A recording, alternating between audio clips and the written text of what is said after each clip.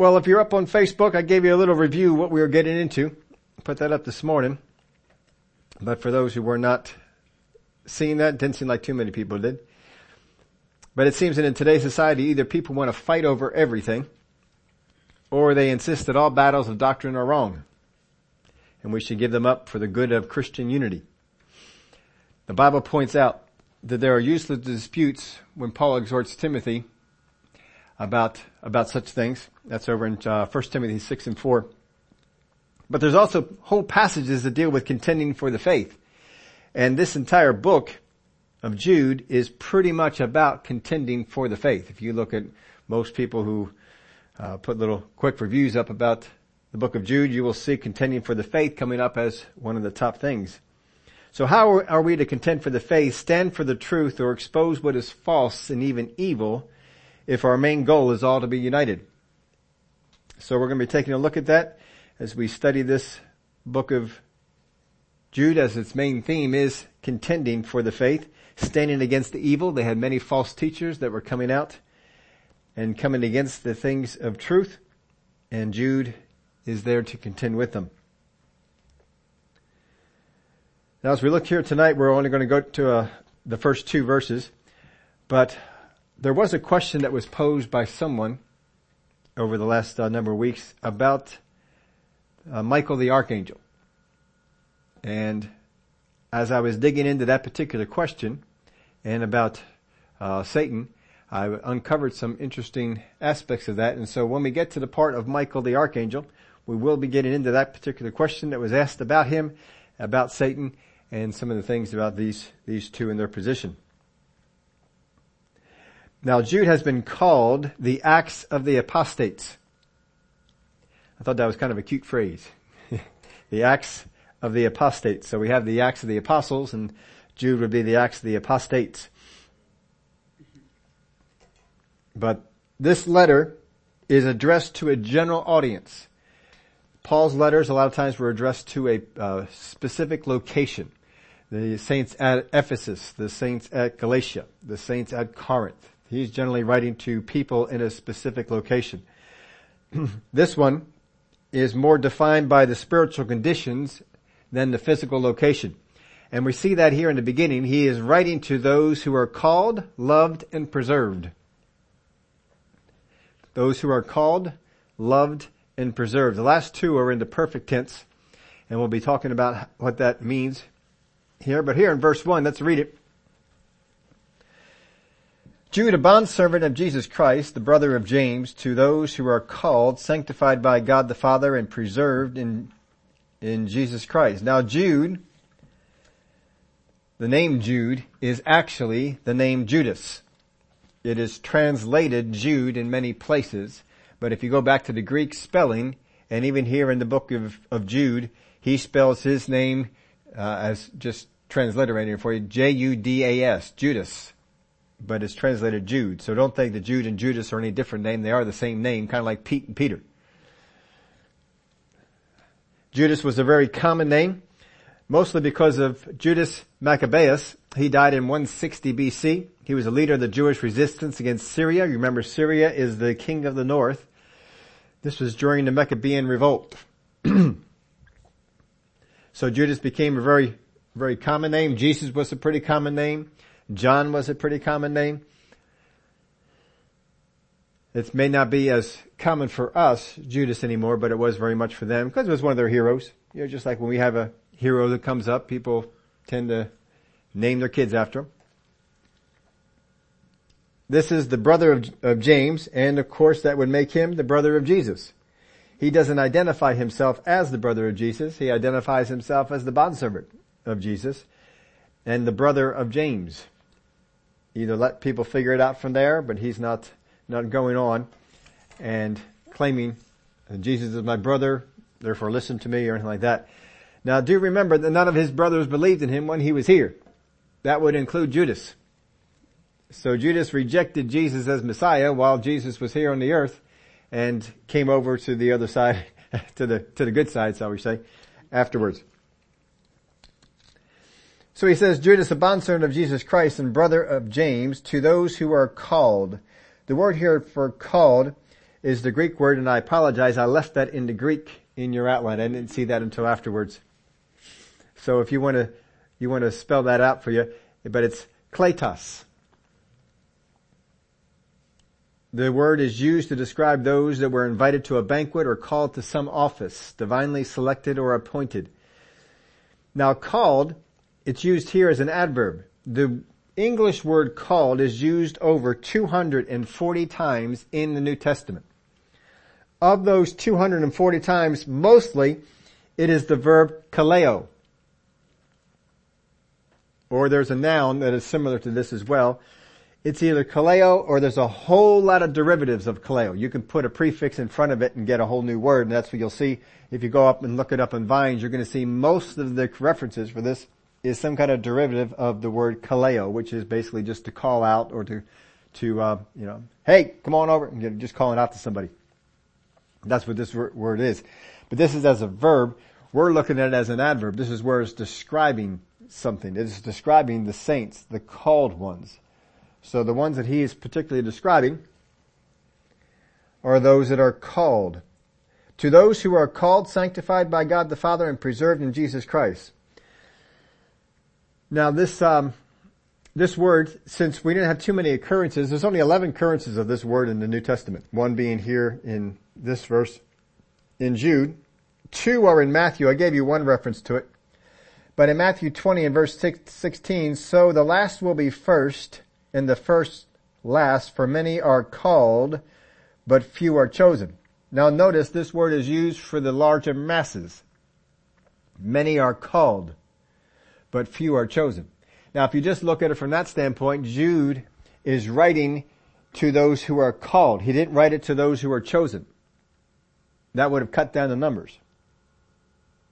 And maybe I could say, well, I know I was called. I'm not sure if I was selected or chosen yet. But he used the word called here, those that are called, and more are called than are chosen. Now this particular verse comes at the end of a parable, which you all will remember. It is the parable where he went out and went to the marketplace and he found some workers early in the morning. And he said, come on in, I'll pay you a day's wage, a denarius. So they agreed, and they hopped on the truck or whatever it was that he had. And they took him on over to the field. And then a little while later he went out and found some more workers there, and he brought them on over. And he said, just come on with me, I'll pay you a fair wage. And so he did that again and several other times until the last time he went out was an hour before the quitting time. And then he called them all up and he says, all right, now we're going to pay you. And instead of starting with the ones that he hired last, he started with those that he hired, or he started paying those that he hired last, even though he started those working, the ones that were first. So the ones who worked first, even though they've been there longest, now have to wait until everyone else is paid before they get paid. That just doesn't seem right. I mean, if you've been there all day and these guys only been there an hour, make them wait.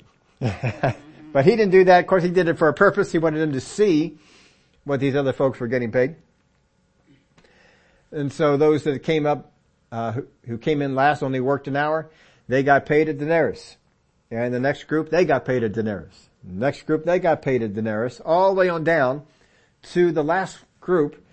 And they're thinking, wow, he's paying a denarius to all these people. We've been here the longest. Surely he's going to pay us more. It didn't dawn on them that he paid a denarius to the one who came for an hour, one who came for 3 hours, one who came for 5, 6 hours, and right on down. He gave them all exactly the same. But in their mind, they began to piece together some things. We should get some more. And so at the end, they got their denarius and they were upset.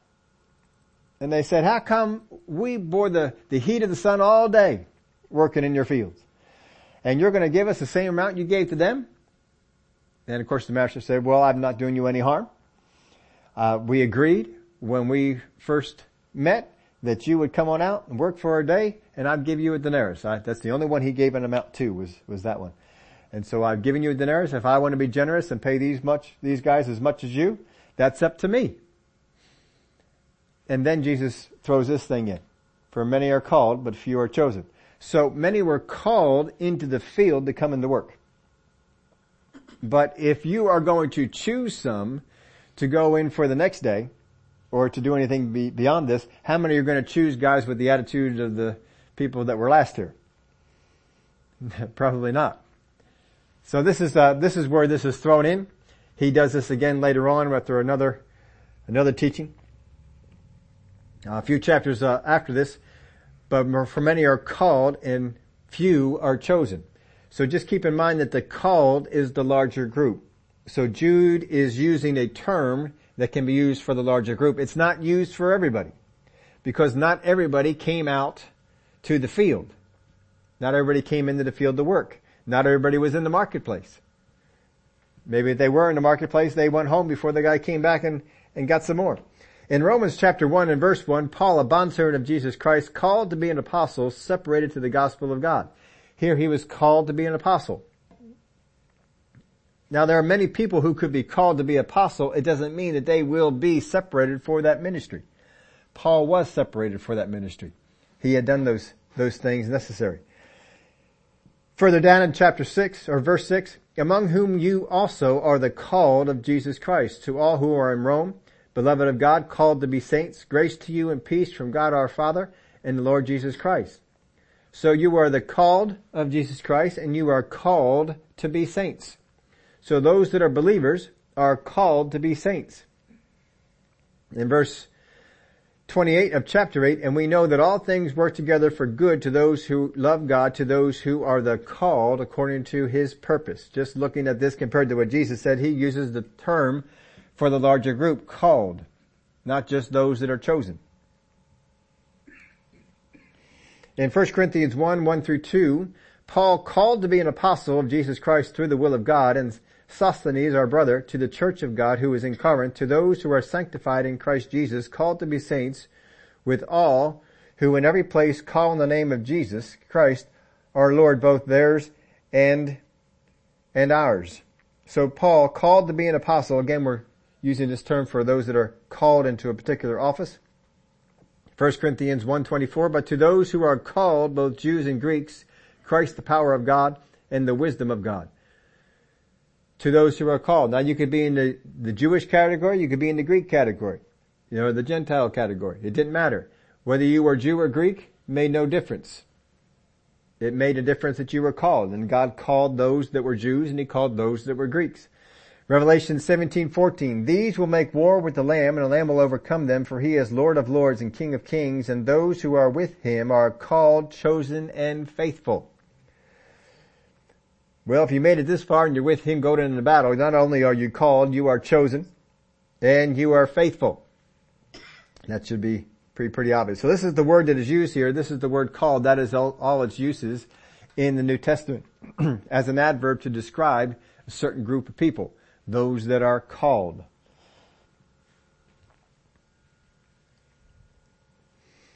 Put this note in your outline. Do we see ourselves as the called or just ones who chose salvation?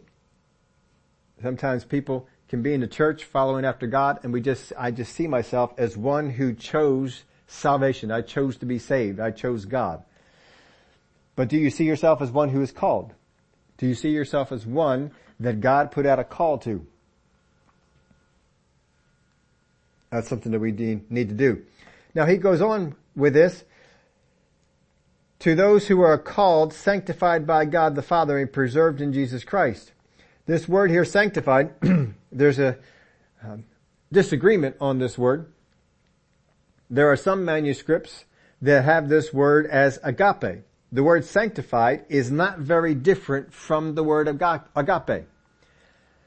I forget the numbers now. I was going to write them down and I didn't. I believe the word agape is something like the number, or the Strong's number on it. It's pretty high up because it begins with an A, of course, and it's around 25, 28, something like that. Well, this particular word is only about 10 words down from it, because it also begins with an A. It begins with an A, but it has a different breathing mark on it, so it changes the A to more of an H sound. And sometimes we look at those words when they're spelled in English, and we would spell it with an H, but it didn't start with an H, it started with an A. And so there's a lot of times you'll see that in the Greek. That's why it's just easier to see the word spelled out for me anyway. It's easier to see the word spelled out in Greek than to get confused with the English letters that are put in there. Now normally, I don't like the Nestle's text. I still don't like the Nestle's text. I don't like where it came from. I don't like the translations that just base it exclusively off of that. But there are some other manuscripts beside Nestle's that also have this as the word agape. And those manuscripts I have a little more confidence in than Nestle's. In just the context of this, using that as a case, going back over here, let me read this verse again. To those who are called, sanctified by God the Father, and preserved in Jesus Christ. Is the calling that we have based on anything that we do? No, it's based on what God does, right? Is sanctification based on anything that we do? Yes, it is. We have to sanctify ourselves. There's something we need to do to get sin out of our life. God doesn't just do it. So it would seem to me that it fits better here, just from the context of the word overall, for it to be agape than to be the word for sanctify. Because as I am called, I am loved. Not because of what I did, but because of what God decided to do. Just as the same way as called. So to those who are called, loved by God the Father, and preserved in Jesus Christ. So these three things, these are the three things that are qualifying those that he wrote this letter to. So this letter is to anyone who is called, loved, and preserved. So that can not only be anyone who lived in that area, that was born again, anywhere around that area, in any place of the inhabited world, but it also would continue on to us. This letter is certainly written to us because we're called, we're loved, and we're preserved.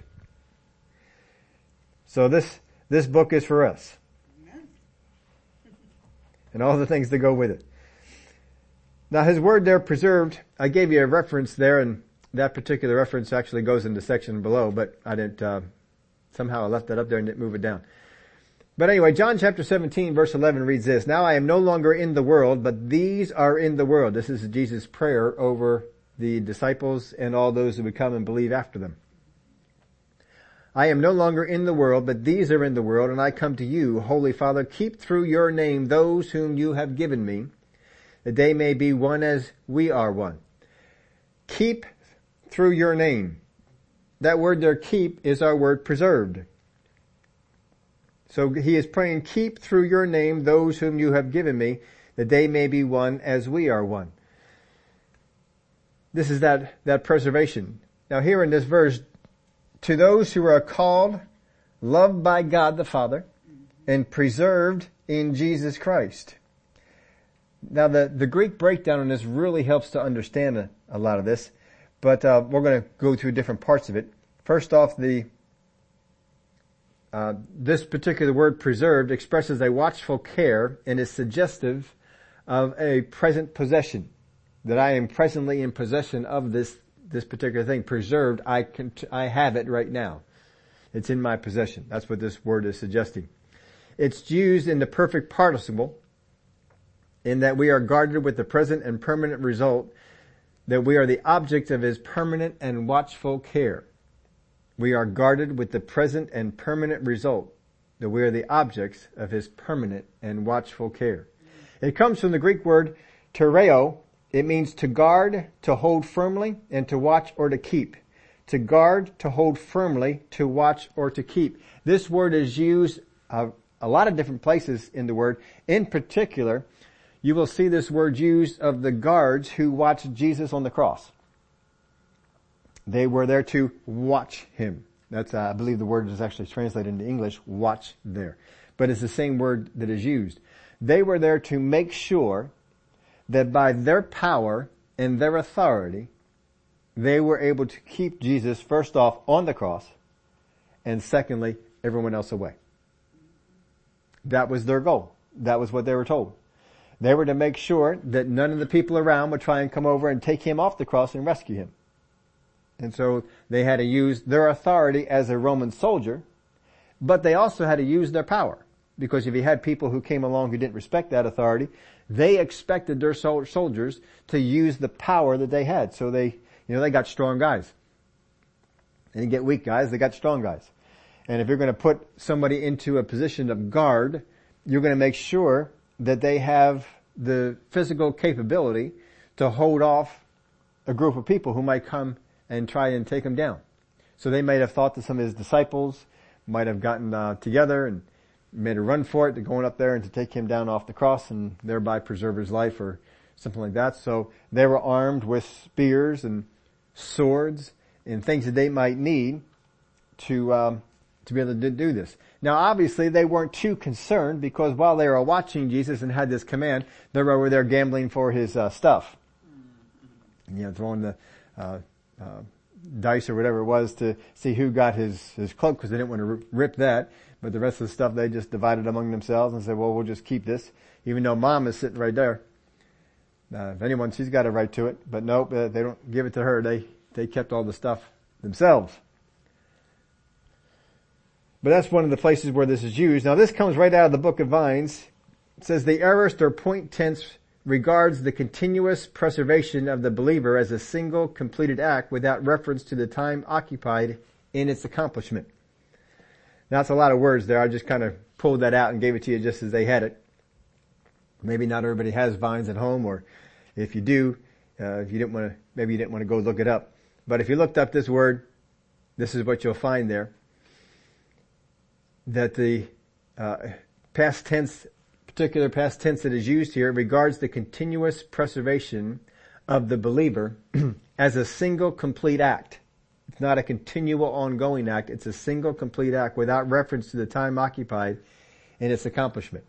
So it's one complete act. Doesn't matter if that preservation went over a span of 10 years, 20 years, 50 years, whatever number of years that went on. It has no regard to how long that preservation continues. It is one complete act, and it just keeps on going on and having that effect. That's just another way of talking about the perfect tense and how it is a past completed action with present and continual results.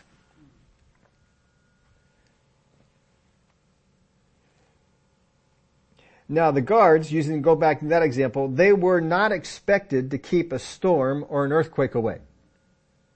That is not within their power or authority. We know that an earthquake did come, and the guards would not have been held responsible for that, because they don't have the authority by the Roman government to stop earthquakes.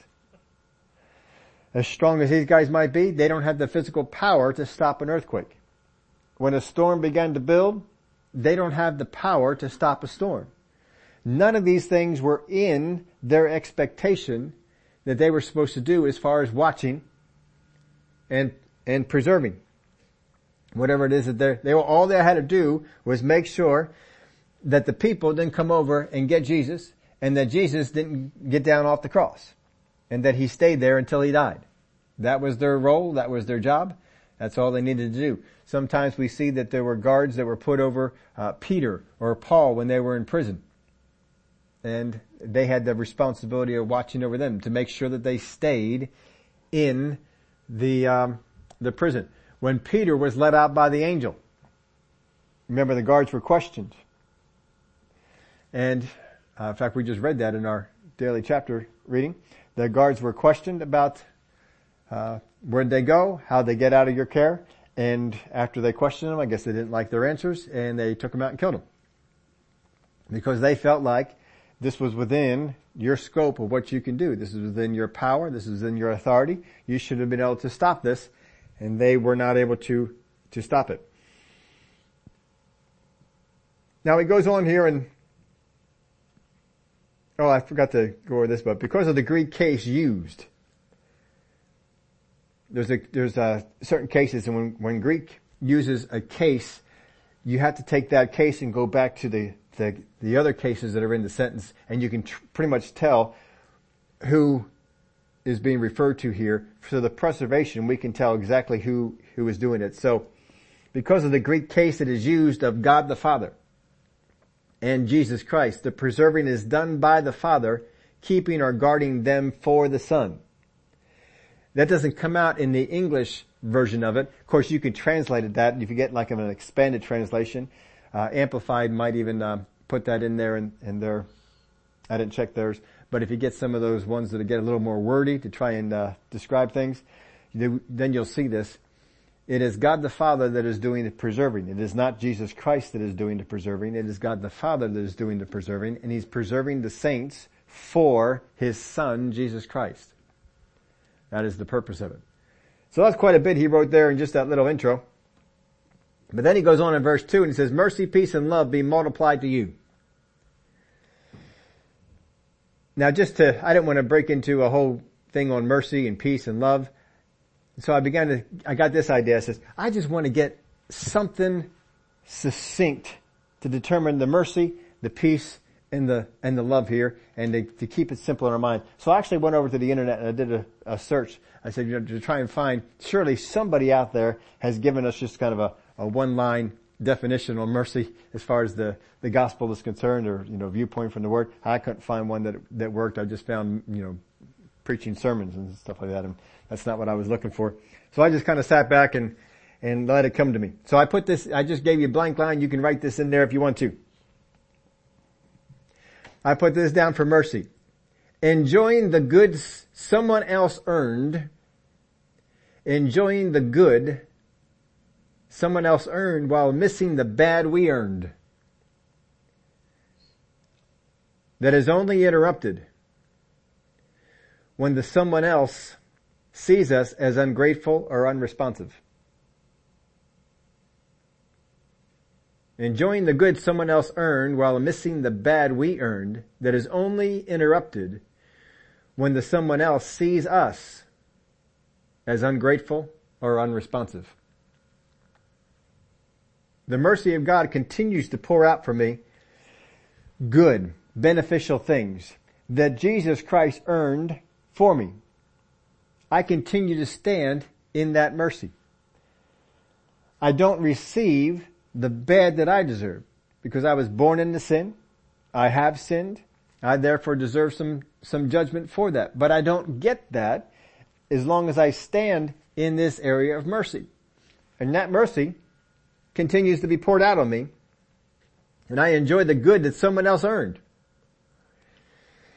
while missing the bad that I earned.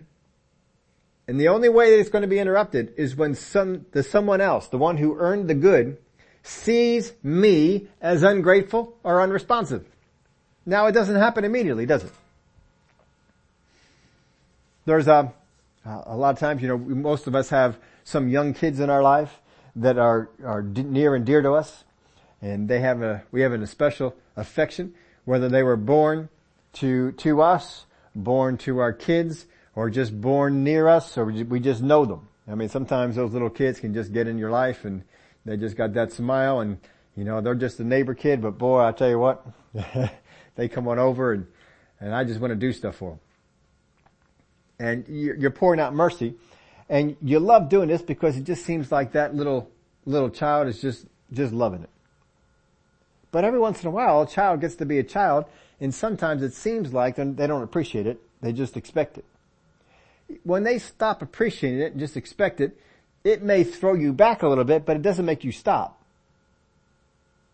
It makes you kind of want to point out, you always want to be grateful when people do things for you. And a lot of times that's all a little kid needs. And immediately they go back into the grateful mode, and that usually fixes things. But you don't shut it off right then. God doesn't shut it off just because we became ungrateful for a time. That mercy continues to pour out. You can see that in the Bible as God's mercy continued to pour out on Israel, even though they were rebellious. Not just ungrateful, but all out rebellious. And His mercy continued to be poured out on them. They did not get the bad they deserved. Now, they weren't getting all the good. A lot of that good was being pulled back. But that didn't happen immediately. But mercy, it can become interrupted when there's someone else, the one who earned these things, sees us as ungrateful or unresponsive. And by unresponsive, I mean they come and they begin to point out, hey, you're walking in the wrong direction here. You're not doing the right things with the things that I'm blessing you with. Maybe you're giving them some money and they're not doing the right things with it. Well, that makes you want to pull back on the money that you're giving them. But if you give them that correction and they make the correction in their life and they become responsive to that, well, then you continue to pour out that mercy upon them. But if they're not responsive, this is what can get us to stop. So he says, mercy, peace, and love be multiplied to you. Peace, I wrote this down for it, accepting the state or condition God is in, regardless of the state or condition we are in. Accepting the state or condition God is in, regardless of the state or condition we are in. However God is, so are we in this world. Is, I believe, how James put it. As he is, so are we in this world. I accept his condition for where he is in my life, regardless of the conditions that are going on around me. Now, a lot of times people want the conditions that are around me to become peaceful in order for me to become peaceful. But that's not Bible peace. Bible peace it surpasses understanding. How in the world can you be at peace when all this stuff is going on around you? But that's how we can do it. Because we accept the state or condition that God is in. God, how are you right now?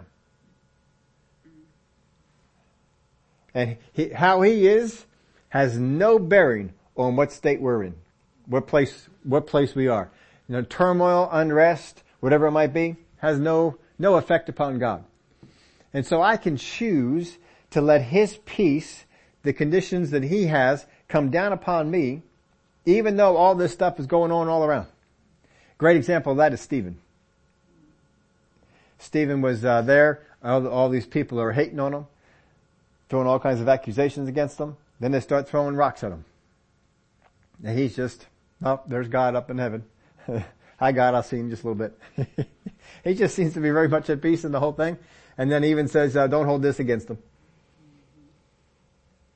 So mercy, peace, and love be multiplied to you. Now love is actions and thoughts of caring and affection toward another without consideration of their merit or the benefit returned.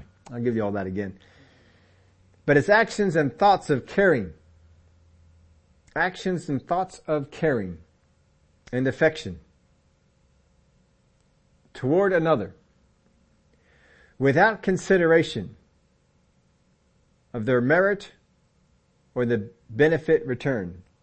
I don't consider, did this person merit my actions or my thoughts of caring?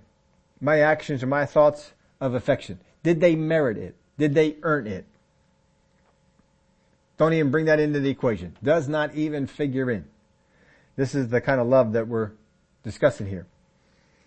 Actions and thoughts of caring and affection toward another without consideration of their merit or the benefit returned. Now that's how God loved us. God didn't love us because we earned it, because there was any merit in us.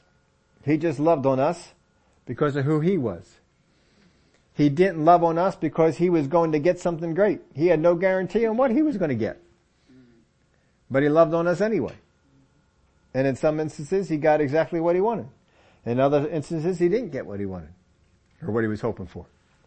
But it still didn't interfere with him having that love. Actions and thoughts of caring and affection toward another. Understand that God's thoughts towards us they're kind. They're good thoughts. He's got good thoughts about us. The enemy wants to tell us that God's thinking bad thoughts about us, but God's thinking good thoughts about us. He has actions and thoughts of caring and affection toward us without consideration of our merit or the benefit returned. Now the enemy likes to get the love that we have and to get it turned so that I begin to, I don't think they've earned my love. I don't think they really are deserving of me having a loving, having kind actions, having affectionate thoughts. I don't think that they've earned that. I'm kind of angry with them. And so we kind of move away from that. Or we think about, I've been loving on this person for a long time. I don't see that it's really benefited me. I don't feel that I've gotten any better or that they're doing anything for me here. And we can kind of get away from it. But he says, let's read the verse again. Mercy, peace, and love be multiplied to you. In order for something to be multiplied to me, there's something I have to do, isn't it? I must sow it. Nothing gets multiplied to me until I sow it. There's no 30, 60, 100-fold until there is a sowing. So if I'm not sowing mercy, if I'm not sowing peace, if I'm not sowing love, guess what? There's a whole lot of Christians who want to go around there stirring up strife. That's not good. We don't want to be out here stirring up strife. A lot of Christians going out there not loving on people the way they're supposed to be loving on people. Loving on people, well, as it benefits them. If I'm going to love people as it benefits them, then I'm going to reap love that benefits others. But if I want to reap the love that God has, I got to sow the love that God has. So he says, love, peace, or mercy, peace, and love be multiplied to you. We need those things in our life. Staying in the stream of mercy. Not getting what I deserve, but getting what Jesus Christ earned for me. Staying in that stream means I gotta be operating in the same way. If I want to receive this from God, I gotta make sure that I keep this up with other people.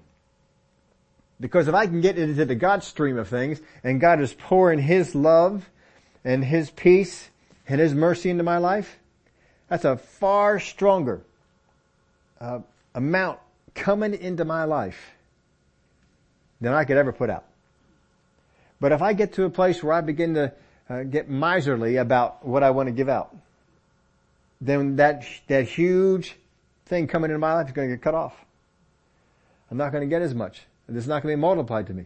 Maybe it's added to me instead of multiplied. I like multiplied better. Multiplied is a nicer way to go. 10 times 10 is a far greater reward than 10 plus 10. We like the multiplication. So we want to make sure that we stay in that way. Mercy, peace, and love be multiplied to you. Now the main question we wanted to take a look at here is in this area of the preservation. To those who are called, sanctified by God the Father, and preserved in Jesus Christ. We look at that term, preserved in Jesus Christ, and we can get an idea of things I ought to be preserved from. What do we expect God to preserve us from? What do we expect God to keep us from? What do we expect God to be on guard for us from?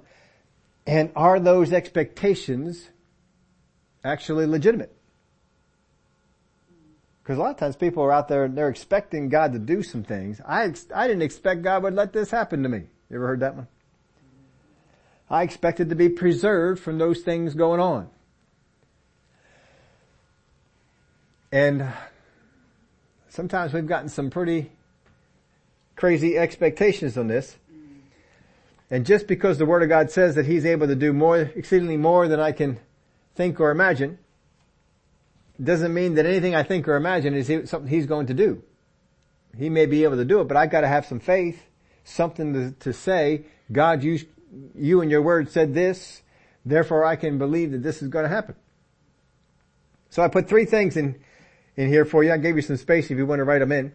3 things to help us in this expectation, developing these expectations. First, it must be something within His authority. It must be something within His authority. Now, at first glance, you might think, well, what in the world is not in His authority? Well, there are some things that are not under the authority of God. If everything was under the authority of God, everybody would be saved.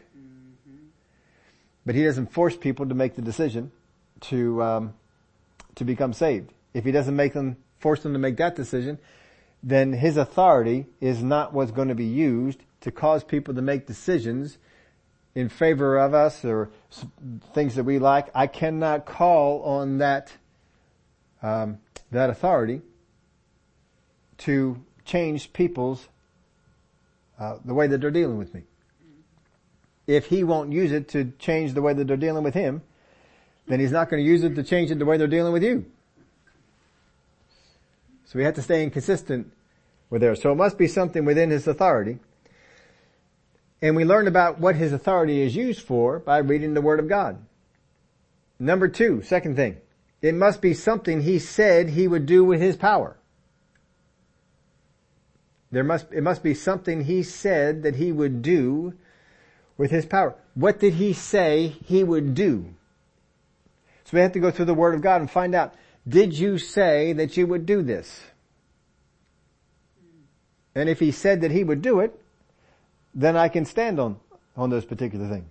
And say, well, okay, well, you said this, therefore, and you'll see that a lot of times in the New Testament with the Gospels and the miracles of Jesus, that people saw that he did this. Well, if he did that, he could probably do this. If people went up and touched the hem of his garment, then maybe if I just sneak up on him and touch the hem of his garment.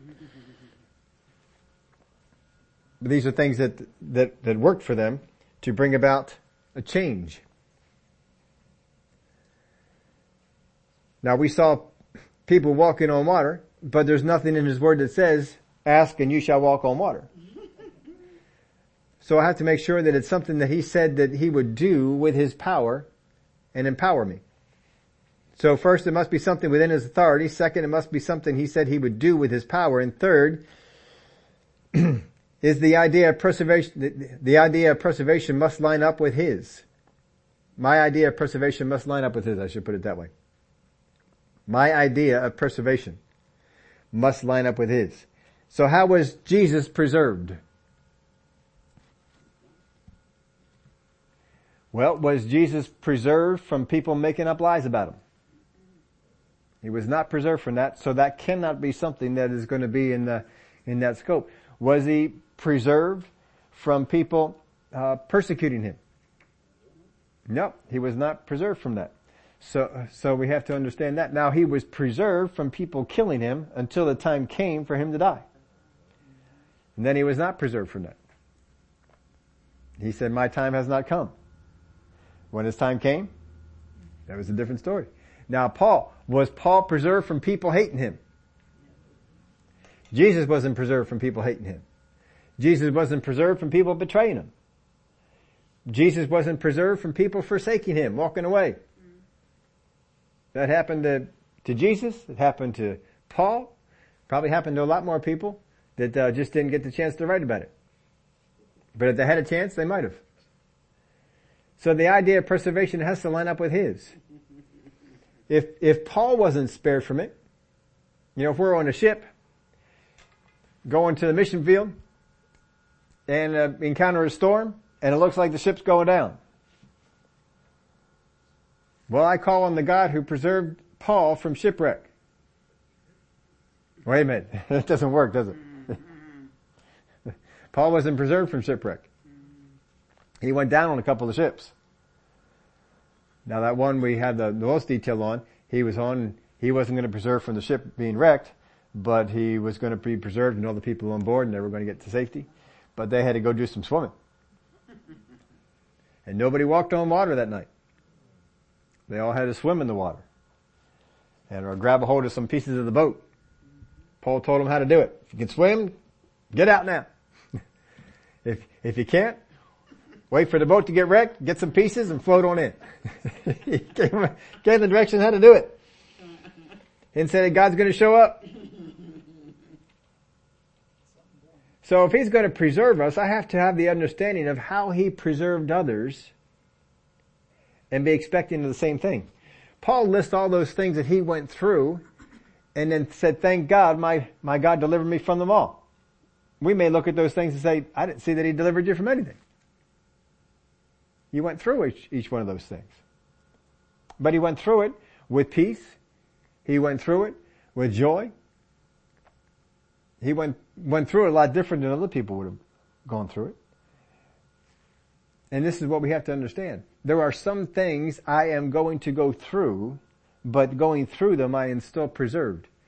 And going back to the first verse, I am preserved by God the Father, who's preserving me for the purpose of keeping me for his Son. Because we are the bride of Christ. And the Father is going to see to it that the bride makes the wedding. Amen. We are preserved by God the Father for the Son. Now, keeping that in mind, how many times do we get in trouble? Oh, Jesus. Oh, Jesus. Oh, Jesus, help me out here. Oh, Jesus, help me out here. But who's Who's the one that Jude is saying is delivering us or preserving us? It's God the Father. And it's not done because I make the request. Why is it done? It's a past action that has continual and present day results. Father God, I thank you that you have preserved me for your Son, Jesus Christ. And then I just can walk on. I don't think Peter, I don't think Paul, or Silas, or Timothy, every time they faced difficulty, got on their knees, oh God, please help me. I think they saw this truth and they walked in it. And they had peace. And I don't have to waste my time asking God to do something for me that He's already said He's done. See, my simple faith in this verse that Jude just throws out here as an introduction. My simple faith in that allows me to walk through stuff. I don't feel like I have to go through an hour of prayer that I can be preserved. I don't feel like I gotta, as they say, birth this thing in prayer. Nope. Don't have to do that. Because I'm in that list there in the beginning. Let's read them again. To those who are called, loved by God the Father, and preserved in Jesus Christ. Because of that love the Father has for us, because He loves us, that love He has for us has had the result that He has done what is necessary to preserve us for His Son. And whatever it is that I'm walking through, whatever it is that's going on around me, I gotta have that confidence. Father God, I thank you that this one thing you did in the past has continued to go on, and I and others just like me are preserved. We are preserved in you. And I thank you for it. See, if I feel like I gotta travail in prayer every time that something's going on in my life to try and get delivered from it, there's not gonna be a whole lot of peace there. It's not going to be feeling like I'm really walking in that mercy. I'm feeling like I'm getting what I deserved. And a lot of times people go through difficult situations. The enemy comes in and says, remember you did this? Remember you came short over here? This is the result. No. Mercy is being multiplied to me. I'm multiplying mercy. And it's being multiplied to me. Thank God He can give mercy back to me a whole lot faster than I can give it out to other people. So I'll never run out. We can never get to a place where I'm loving on other people and saying, God, I'm just running out of love. Mm-hmm. These people are just wearing me out. I'm just running out of love. If we're doing that, we're trying to love them on our own.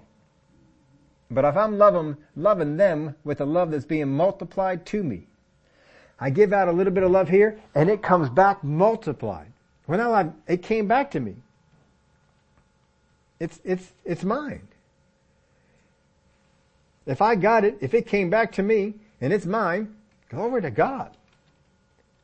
I'm going to use it.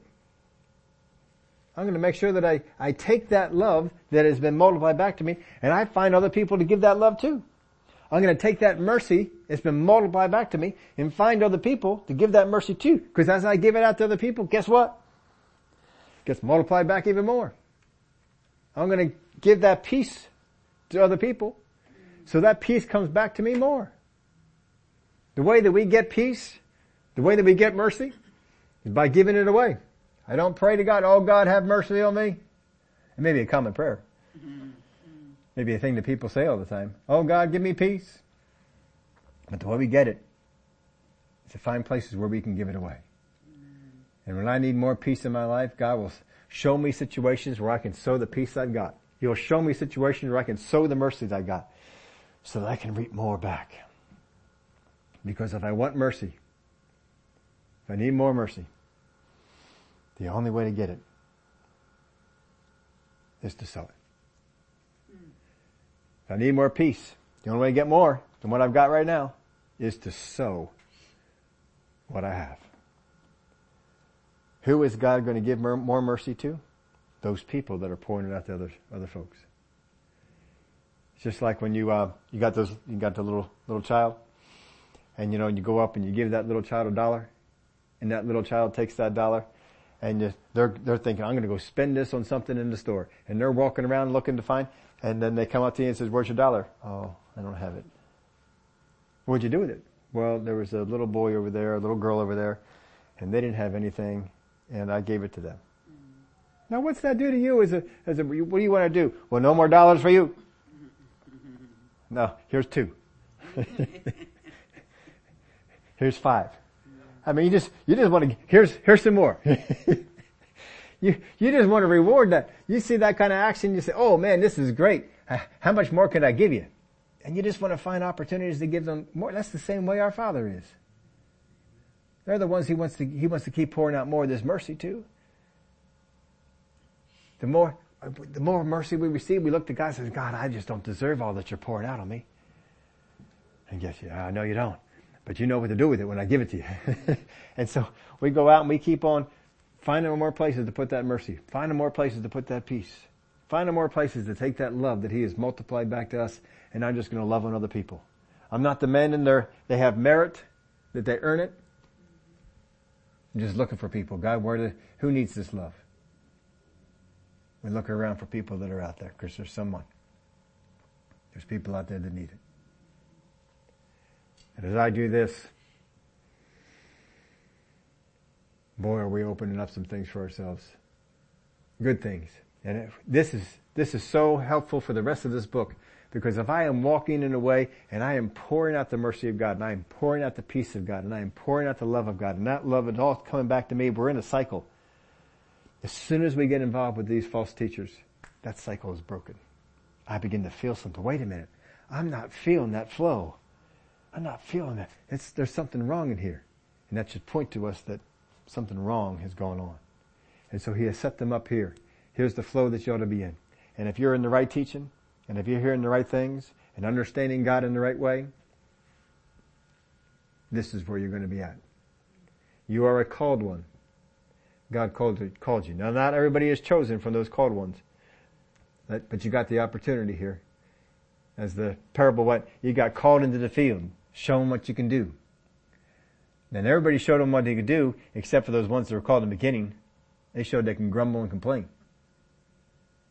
I don't think we're bringing them back the next day.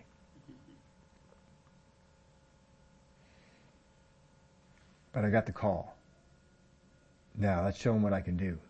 Let's show them that I'm not only one that you're going to want to call, I'm one that you're going to want to be one of those chosen people. Because I know what to do with the mercy that I have. I know what to do with the peace that I have. And I know what to do with the love that God has poured out to me and multiplies to me. Father, I thank you for the way that you work with us, the way that you loved on us, poured mercy out on us when we didn't deserve it, and gave us a peace that passes all understanding. You let us be in the state that you are, regardless of the state that we're in. And I thank you for it. As we continue to look at the book of Jude, we can see how to continue to keep this pattern flowing. To be in the flow and to be constantly in the increase. I thank you for it in Jesus' name. Amen.